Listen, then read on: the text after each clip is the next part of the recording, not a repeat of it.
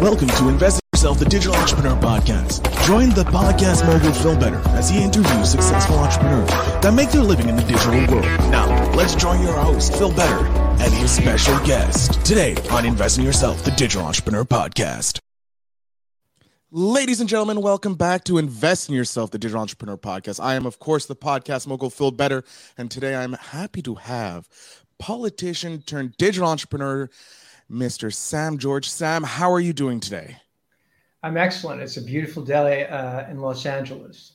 Yeah, we were talking before a bit about your history, how you went from being a political space communicator and handling that and running for a few different types of office, and then you wrote a book and you're in the digital communications world.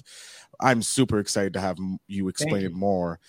So Sam, I'm going to let you introduce yourself to my audience. So just take a few moments and let them know who you are. Well, my name is Sam George. It wasn't always, but it is now. Just like Phil Better. But in any case, my name is Sam George. And for most of my life, from 18 all the way to about 50, I was very engaged in American politics at a very high level. I worked with Nancy Pelosi, who currently is the Speaker of the House. I worked with George Soros on a very important ballot measure to legalize marijuana. It was a big, big thing that passed in 20 states, starting out with a very important strategy. My focus was messaging, I was not like a politician, but behind the scenes. And then I think when I was in my late 40s, I'd always even though my job was completely behind the scenes, I decided, I want to run for office. I always wanted to do that. That's why I got involved. And after it, I came very close. I went to recount. But what was amazing is I really had a sad moment because I decided I just didn't want to do this. I mean, can you imagine having your dream? And granted, you didn't realize your dream, but you came within a few votes and decided I want nothing to do with this process. As a matter of fact, at the time, I just became cynical. I created a yoga company focused on medical yoga. And then I took my political activity into the ideas atmospheres and created two nonprofits that focus on the process of how we elect the president. Currently in America, we have an electoral college. There's a middleman. So your vote doesn't count directly. In fact, the disparity is unbelievable. And so it's to reform that process and then a sister organization for that. I had to raise money in order to sustain those organizations. And as it turned out, the biggest piece of my medical yoga company was digital. So I in the last 10 years, I've become very much a digital entrepreneur. There you go. And you also recently wrote a book which you talk about how to properly communicate, how to send your message out there in the right way, correct? Yes. I mean, the name of my book is I'll Get Back to You, The Discommunication Crisis. Why people don't return your emails, your messages, and why does it drive you crazy? And really at the center point of this book, although there is a broader frame that speaks to what you say, we probably all have had this experience. In fact, I've done quantitative research to show that it's 70% do have it on a fairly regular basis, where someone has not returned our email or text. It happens more frequently in digital space. And after a while, we kind of get worried, anxiety and agitation. At a certain point, we decide this could be like 7 hours or 6 hours that we go into this. The second stage, and these are stages that have been verified by polling. The second stage is you decide something's wrong. Why? This has happened many, many times. You caught up with the person. They said, oh, yeah. So you've had this experience before. You know it was BS, but yeah, you do it again. And so you say, oh, something's wrong. And what's wrong usually has something to do with what you did. Somehow it's orienting about there are situations where, but mainly it's about you. And here is the big jump. We jump to the worst case scenario, the absolute worst case scenario. Now, I want to keep this important because we don't just go negative, because let's say you had 3 different versions of negative and you 3 different versions of positive. No. We jump to worst case. And it absolutely is insufficient. As much as we try and tell ourselves, we keep catastrophizing. It's like a negative loop that keeps on coming back. And as much as we want to tell ourselves, well, they were busy, blah, blah, blah, boom, here comes in our negative thought cycle. So the book tells a little bit of it. So this happens as a result of our discommunication crisis, as well as there's a psychological mechanism that is at play. And then I tell people, using my knowledge from digital communication, of ways that they can get their messages returned more quickly, that the communication will be understood, because that's vital. I mean, think about it. None of us, we haven't had a course. Nobody has a course in how to write an email or how to communicate through Instagram or text message. We're just a bunch of idiots. You know what I'm saying? I mean, it's very really true. Amazing. And of course, unfortunately, or fortunately, I mean, whatever you want to look at it. But I will point out that the digital age obviously has brought some amazing things, but it has done harm to our communication and to our well-being. And it's important to understand both, like yin and yang, So I'm here to talk about the yang side of it. You talk about the positive a lot on your show. So that's kind of that's kind of me, and that's what I'm doing. I love it. And I can't wait to pick up your book, because I want to know how my emails can be, or my communications can be open, and why I always jump to the negative. Because the same thing, like, it's in all parts of your life. It's not just like in work. It's also in like your personal life. Because I know when I'm texting a girl and she doesn't text me back, she doesn't like me, or all that crazy stuff. Yeah. Okay. So, but here, I mean, this is an important thing. I bet, Phil, I'm the first person who talked about this like as a concept, right? Yeah. I don't think it's talked about anywhere. I couldn't find anywhere. You know what I mean? Now the only time it's been brought up to me is about females whose girlfriend. I mean, men doesn't talk. I'm sure men go through it, like you said, but they're all into whether or not he's, if he's not into me and stuff. But they don't go into the full catastrophic, mode, or nor do they look at it conceptually. So this is the concept. Here we have something that causes us, especially in the digital age, constant anxiety. And even if you don't go in this full-blown boom, discommunication syndrome, is what I call it. We're always got emails out there, and we're always wondering, I mean, what happened? Did they understand? That's a big issue. Before you go. This is the thing where you freak out, but many times in a much shorter version, you're concerned that did I come through, which really highlights another problem. But what we have today is not communication. Digital communication, by definition, is discommunication. And that's because communication has a direct feedback. I mean, talking about interpersonal communication, it's defined in the dictionary. Conversation means this. It means direct feedback, like we're having right now. It's kind of an abstract concept, but it means talking directly to somebody where they talk directly back at you. Okay. Yeah. I see how you're talking. I hear your voice. I have enough. Right. But the important thing communication is more than just or whatever, there's an immediacy, right? But with digital, it's always delayed. And that's the problem. That's why it's not communication. First of all, when we talk about we're talking about interpersonal communication. We're not talking about, books or smoke signals and stuff like that. You know what I mean? But since the beginning, it's actually before our civilization, two different iterations before us of ancestors. Talk is it. That's what defines us. I mean, there could be no home, that's what makes us human. And there would be no civilization without it. And it wasn't until about 1990, for the first time, that people communicated interpersonally, again, through this system that didn't have a direct link.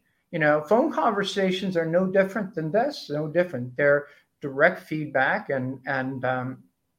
but email, you don't know, okay? So like even when you write the email, what I was saying about not being understood, you're concerned about, well, is this, can I use this word? Can I do it? If I mention her, you know what I'm saying? So, oh no, the fact that there's not immediate feedback, everybody talks about the technology. Oh, digital, this and that is the tech. No, the technology is the same as it was before. Phone. 80% of the people opened up their emails by phone and 100% text messages. So we're using the same technology. So just take that, out of your minds. And we're actually, the phone technology itself is digital today. So, you know what I mean? We don't use phone lines. So essentially, it's not that. It's this feedback loop, a broken feedback loop. It really is at the essence, and it's an abstract concept, but it really penetrates to the core of the problem. Jeez, so much to take away from this. I'm so looking forward to reading your book and upping my intelligence in that. But what was the spark that made you say, hey, I need to talk about this, write this book? Like, what was that spark for you? I was doing some research. I wrote a book in 2004. I co-authored a big book about American politics called The Great Divide, Metro versus Retro America. It not only was it the first book that really went in depth historically, economically, people talked about red and blue states, but really, understood it theoretically. But also we realized that there's a culture war here. It's a full-blown war. And it wasn't until, till the last 5 years or 10, it wasn't until especially the advent of Trump where this became a war. I mean, literally, look at the Capitol in January. That's war. You know what I mean? So so that was a book I did. But, like I said, I've been trying to evolve out of politics. The last thing I wanted to do was write a book about politics, but I wanted to write another book. And I was doing a lot of research about fear. It seemed to me that this notion that our fears are based on ancient things, fight or flight, that seemed to me didn't seem right. You know what I mean? So I was and I thought, I came across this on my horizon, because I said, I'm going to write a book about this. And in writing the book, I realized that, okay, I can explain it, but I need a theoretical framework. So I did a lot of polling, because polling is very important. This book, its theory, was developed as a result of, I didn't know. I mean, I couldn't break it down to these stages. And so I used my political research skills. And so it's one of the few like self-help or self-improvement books where it actually has research to support everything I say. So all those stages are things that 70% of the people have. I did interviews as well and fleshed this out. So then, I presented the book. I had background in digital communication to credentialize myself in terms of the book and to also give the answers. So that's how I got to write a book about why people don't return messages and what are the weaknesses of digital communications. And like I said, I mean, there are great things and there are bad things, but I think people talk a lot about the great things and they vaguely know about the bad things, but they don't really understand it. And so that really is a primary focus. It doesn't exclude the other half. Yeah, no, I think the reason why they don't talk about the bad is because they don't know about the bad. And you're going in depth here in your book. Now, I do want to, we're going to jump a little off the topic of the book because I'm interested how you segued your you left the politics and you opened up your yoga practice. Well, my yoga company is Medical Yoga. I had a back issue. And right after I ran for office in law, a yoga teacher who was suffering from a terminal disease. And she said, yoga is the only way keeping me alive. She was brilliant. She owned a hot yoga. So I tried hot yoga. The next day I was scheduled for a surgery intake for my back. And I didn't go. I went to the intake and told them I wasn't interested. You should have seen, looked at me. I just walked right out. You know what I mean? I just told the doctor I'm not interested.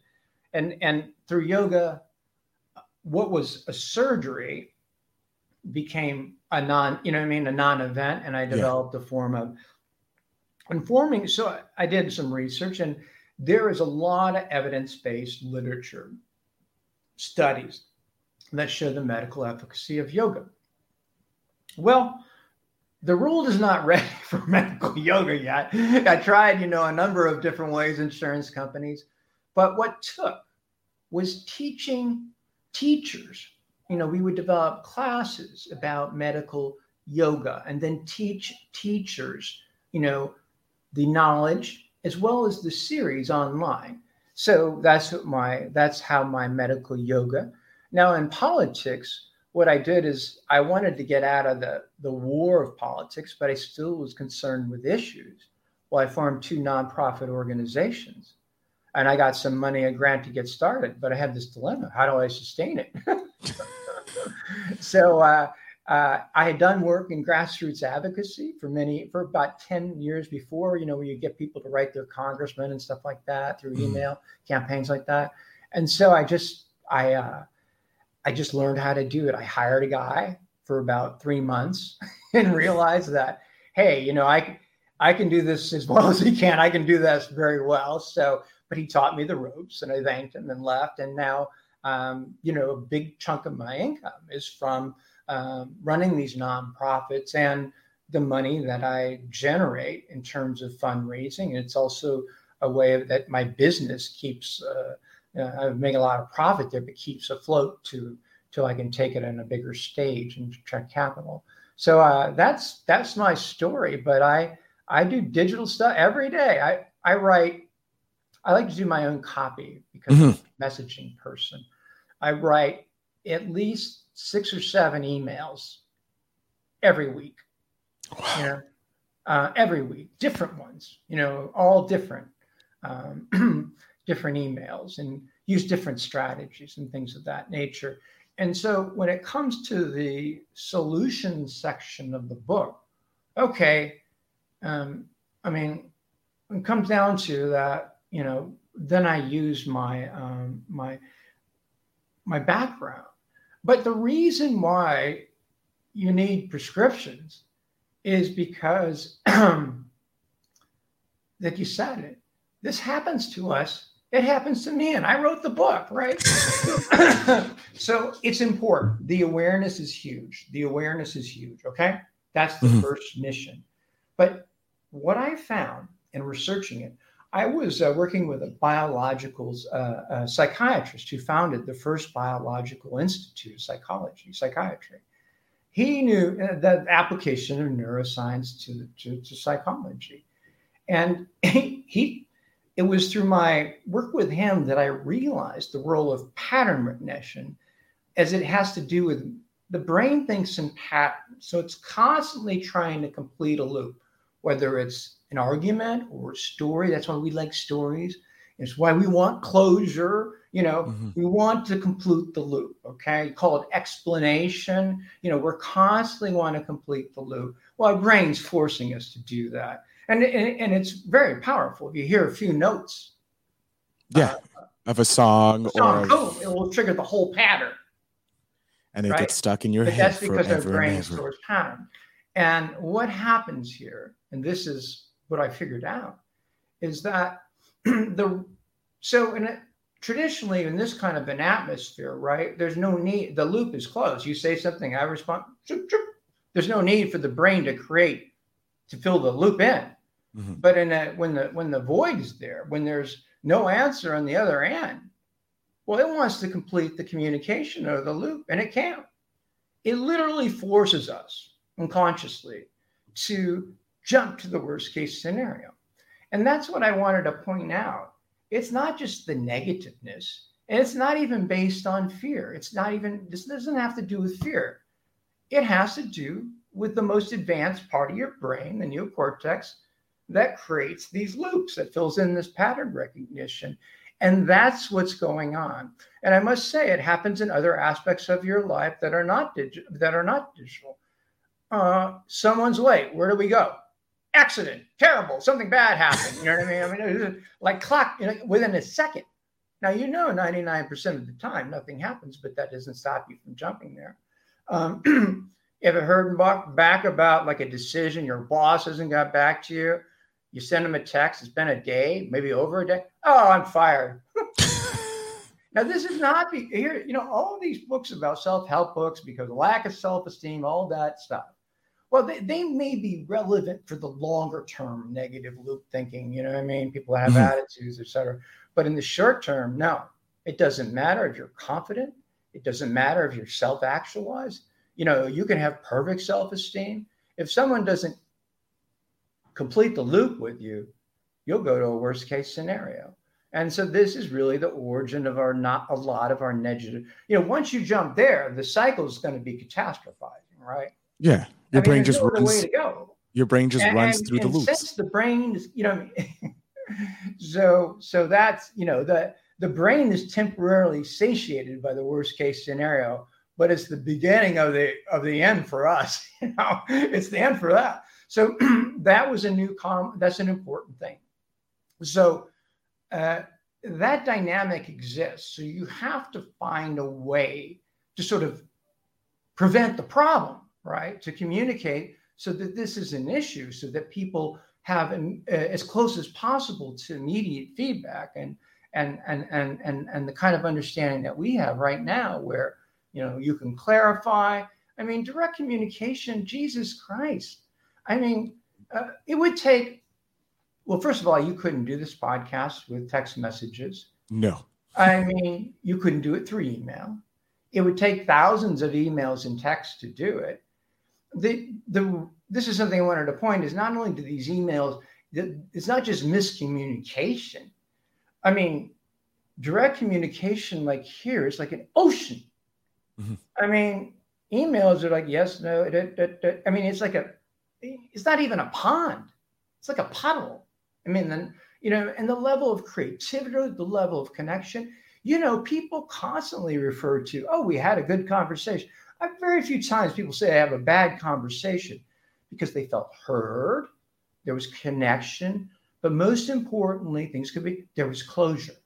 Whether you agree or disagree, it's closure. And there's also this other thing that the brain releases serotonin, which is a feel-good hormone. So that's another aspect. You ever have a good conversation and then you talk to another person, they're like, you're all jacked up. And they're like, what's up with you? Do you take drugs? No, That's my Tuesday and Wednesdays. Those are my Tuesday and Wednesdays where I get to interview people. So essentially you see the problem. So this emasculates. This shrinks our ability. And emails and texts and other digital, formats have become the dominant form of communication. And that, it's not like they're the bad guy. We don't want to talk by phone. Oh my God, people under 30, lots of luck getting them on a phone. I mean, because I've talked to some younger demographic things and I said, well, it's important to talk on the phone. Why talk on the phone? It's a struggle. My boyfriend doesn't want to talk on the phone. He refuses. So yes, we've changed. We're lazy. I mean, that's basically it. We're lazy, but we've lost so much. We're losing so much in the process. And as this continues, it's not just communication. It will continue to shrink what it means to be human. Interesting. I'm just I'm enthralled. I'm speechless because as you're talking, I'm going back through my life in this in communication with digitally, and I'm like, well, that explains that. This makes a lot more sense. Okay, I just go through my life and I'm like just clocking these moments where I have sent that email and I didn't get the immediate back because I know how quickly you get an email. Like the email is like lickety split. So why haven't you responded to me? And then it goes to a worst case scenario. And it's done that constantly. And same Yeah, with no, it text happens message. to all of us. Happens with free sequence. And even if you don't go into the full cycle, you're Yeah. worried. Okay. Yeah. You're wondering, you're worried. We always have emails we're thinking about. Oh, yeah. We're always thinking about emails, right? Messages that would be sent. When will they get back? You know, a lot of times we wonder, this is a big issue, you know, and the solutions seek to address, you know, all of these things.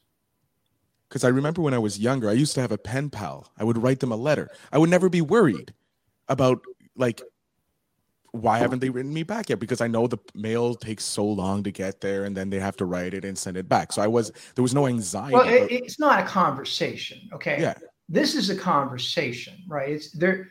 Mail is not a conversation, right? This is a conversation, at least according, but technically by both Oxford University, Merriam, and they haven't even amended the dictionary after all these years.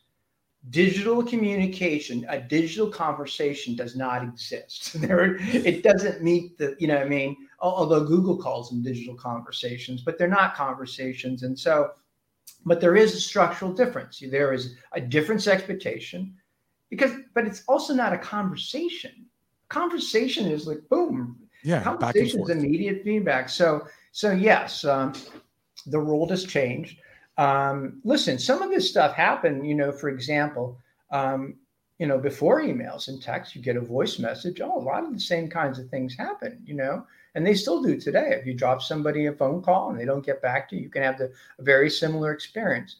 But, you know, the thrust of it now is emails and texts. There's so many. And by definition, they're unreturned calls. Every email is an unreturned call. You know what I mean?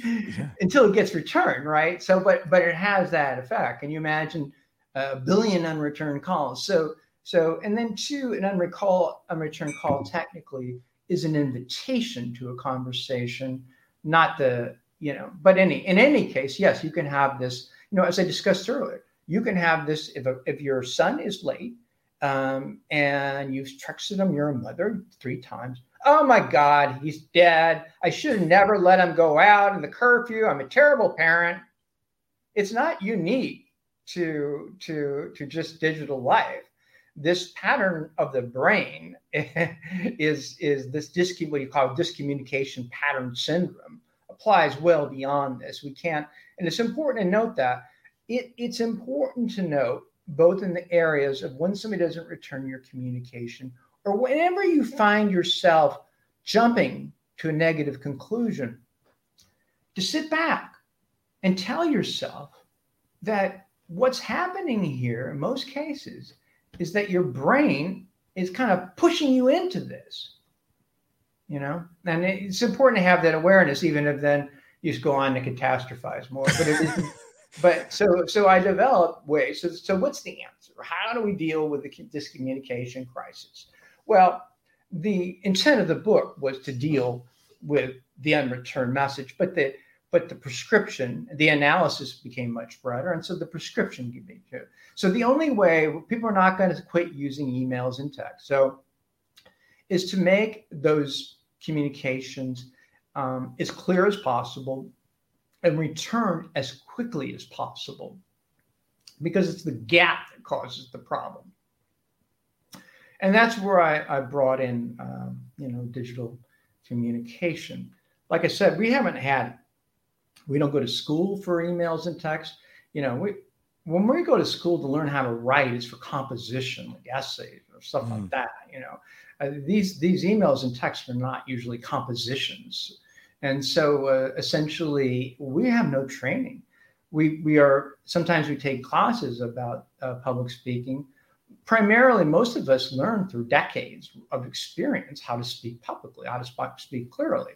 And, you know, I mean, not everybody does, but I mean, you know, the thing is we've had no training, no education whatsoever. We're sending out these emails. We don't know how to get people to open them. We don't know how to get people to read them. There's so much shit. We don't know anything about how to write an email, how to get it returned, to make sure that it's read. And I can get, I'll if you like, I'll tell you what those procedures are in my book. Well, I want one or two because I don't want you. I'll just give you. I'm not. There's two chapters. I'll give you three basic ones. All right, let's go with the three basics. With emails, okay. Don't put a subject line. That's the subject. That's the worst thing you can do. Put something. In digital marketing, we come up with, your prescription has expired, or talk to you in 5 hours. These are tricky subject lines, but they're designed to get somebody to open the emails.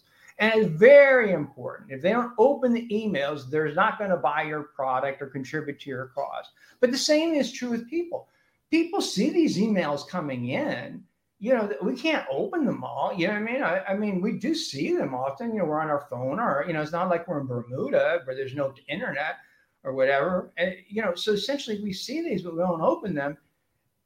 The biggest reason, there are two reasons why messages don't get returned. They get lost because with just so many, your pain has about 20 emails. And then secondly, people see them, file them, plan to get back, and don't. Mm-hmm. And whether they get back late or whether they don't get back at all, your brain is still spinning, right? So that's the problem. That is a problem. So the first thing to do is you want them to immediately open because they'll see it. And so if I put to Paul a thing that says meeting, well, that's easy to file, right? So rather than having people create, they go up and look at all these subject lines that marketers use, I have a simpler formula. Just tell me the first word, not in terms of this conversation, just first word that jumps in your mind. Red. Right? Okay. Right? Like W-R-I-T or R-I-G-T? Red, like the color. Oh, red. Yeah, like Mickey Mouse's pants, I just red. Basically put red in the subject line. That will get somebody to open up your subject. It's a, what I mean? It's curiosity. It's curiosity, right? Okay, red. What is Paul calling me about red? What the fuck is this about? So you open it up, right? We got a zillion things coming in, right? We have to prioritize what we open, okay? And so once they open the email, the open rate, even for friends and everything and all, is about 35-40% of open rate. That's what the percent. There's less than a 50-50 chance that the email you send will be opened. And so, that's what you have to do is you have to get them to open it on the spot. If they file it, they're probably going to forget, or you'll get a late response. The window pane only shows 20 emails, or so. So, it's real easy to make a note in your head and forget, short-term memory. So the subject line is vital. You have to use the first word that comes to your mind, anything, any word. You don't have to be cute, okay? You just have to come up with just something that's not normal. And believe me, people get so much crap. Nobody will ever say, hey, Phil, why'd you use that word red? They'll open it, right? And they'll read your message. And so that's the first thing. And then also because people want to complete the loop, they're highly likely to return your message on the spot. We want to complete the loop. We know this in digital fundraising. They're going to either make the purchase or contribute. They don't go back to their email and do that. And same thing in life, back to this loop. The second thing is this is as big of a problem as the subject line. People not opening it. People scan emails. They scan them. They don't read them. They scan them, and they scan them, and they scan them. They don't get what you're understanding. They miss things. They file it. So how do you get them to read your email? Nobody reads their emails. I mean, I don't know anybody that reads their emails like they would read a magazine article or a book. You don't read your emails. You scan them. You have to. So how do you get someone to read your email? Well, you simply put their first name in as much as possible. Phil, how do you feel like if you're, you have a common friend with someone and you see them, periodically a lot, like at your parties and stuff, and they know you and you know their name and you know all that, but you're at a function and it's pretty clear that they don't remember your name. It doesn't make us feel too good, right? No. But if we go to the grocery store and a clerk who we haven't seen in months says, "Hey, Phil," we feel great. So this is a well-known thing and it's in every book, but it works. If every salesman knows this trick too. And it's not, it validates, but the most important purpose here is we're not trying to compliment, just use it to keep them tuned in. So use it at least 3 times in a text conversation or an email. Start out, "Dear Sam." Same with the text. People never do it there, especially "Dear Sam." Then I'll use the case of an email. Text conversation is more complex. Okay, you're writing an email for a purpose. Reduce the purpose. So you're going to, so basically the name will be used. So it's not 1, "Dear Sam." 2, we'll talk about later, at the point of action that you're going to ask them for, "Sam, comma, boom." And then signing off, very easy. "Thanks, Sam." This makes it real easy. You don't have to figure out ways to say their name. It's very simple. Okay? Mind blowing. I can't wait to get your book. That'll keep them tuned in.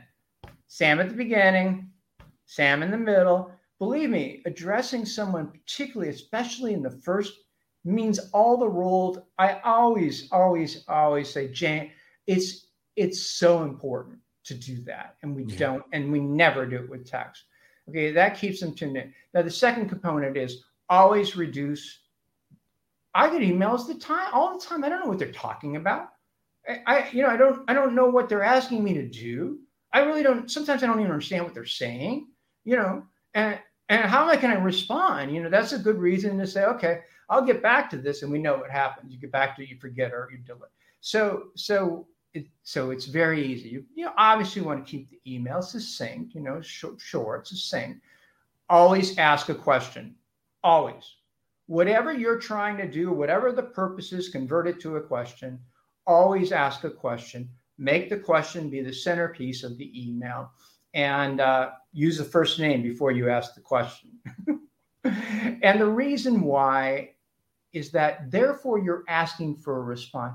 Do you know so many people, they send their friend a text and goes, "Hey, how's it going on Thursday night?" And Friday at 3:00, they're freaking out. What the fuck? He doesn't written you text back. Well, you didn't even ask for a response. This happens with the text message all the time. So you're asking for a very clear response. And here's what's even more important.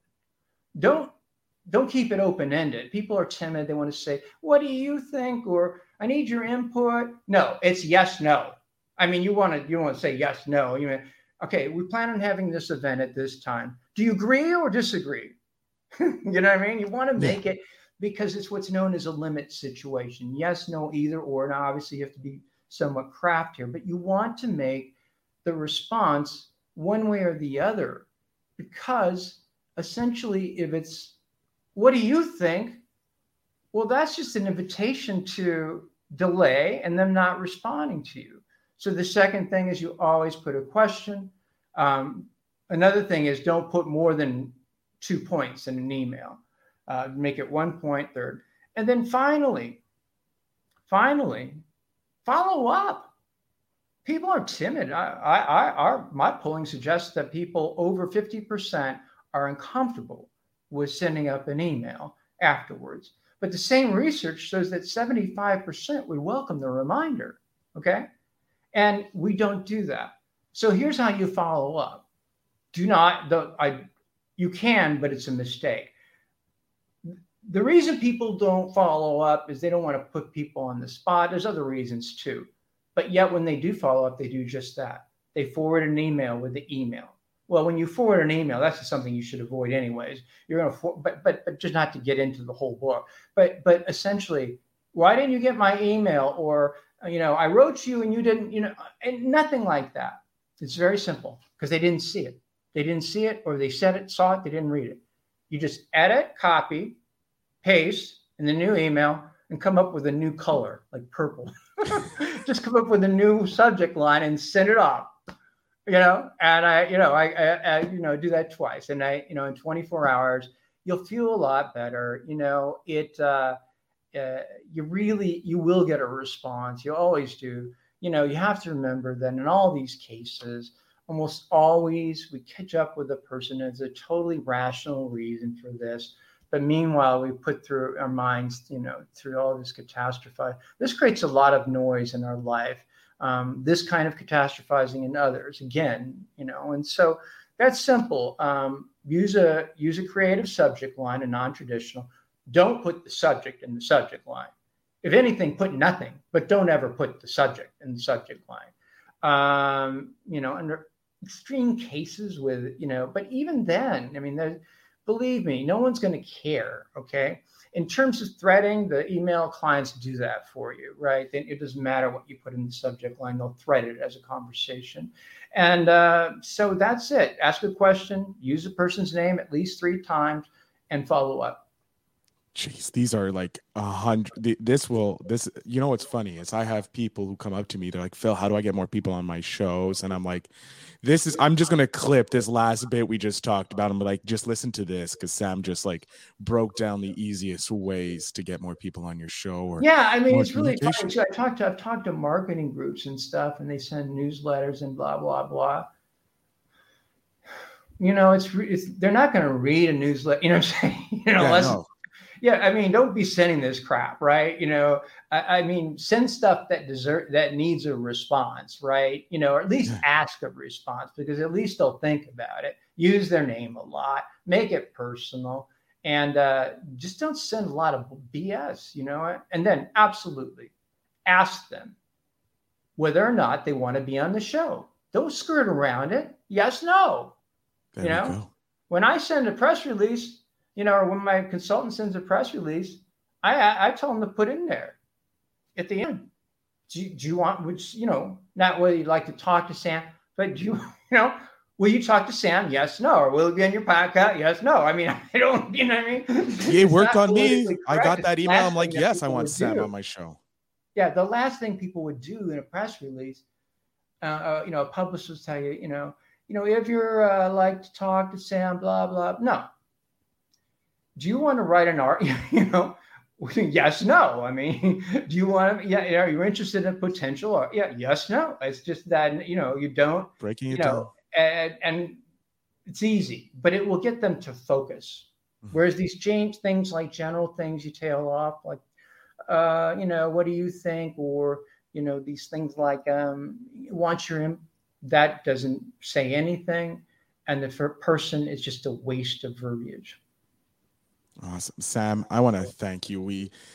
It's one of my longer episodes. I don't mind it because you were just dropping knowledge. Well, you can edit it. No, I'm keeping everything in because it's been pure gold this whole episode. I'm going to jump off the screen, Sam. I'm going to give you a chance to let my audience know where they can find you, how they can connect with you. So if they want to buy your book, or if they want to talk to you more about how to get miscommunication back into the proper form so that they don't deal with this. So Sam, the floor is yours. Let us know where we can follow you and get in touch with you.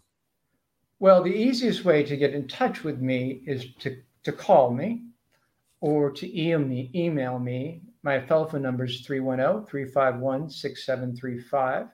The best way is to just text me at that number. But if you're interested in the book, just go to Google, put "I'll get back to you." That's a pretty familiar phrase. And put George.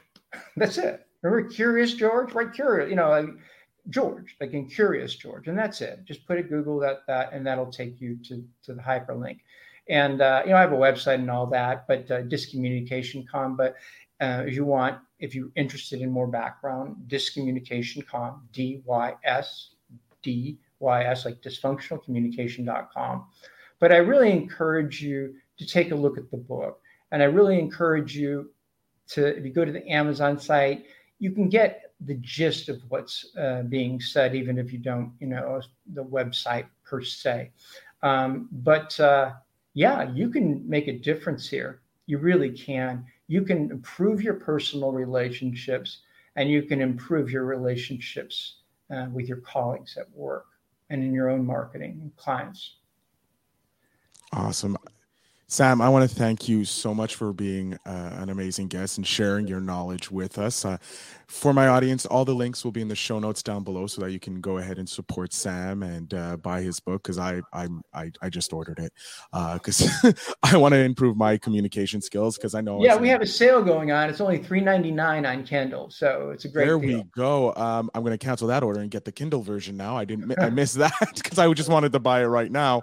But Sam, thank you so much for being an amazing guest. And to my audience, thank you for listening. And remember always to invest in yourself.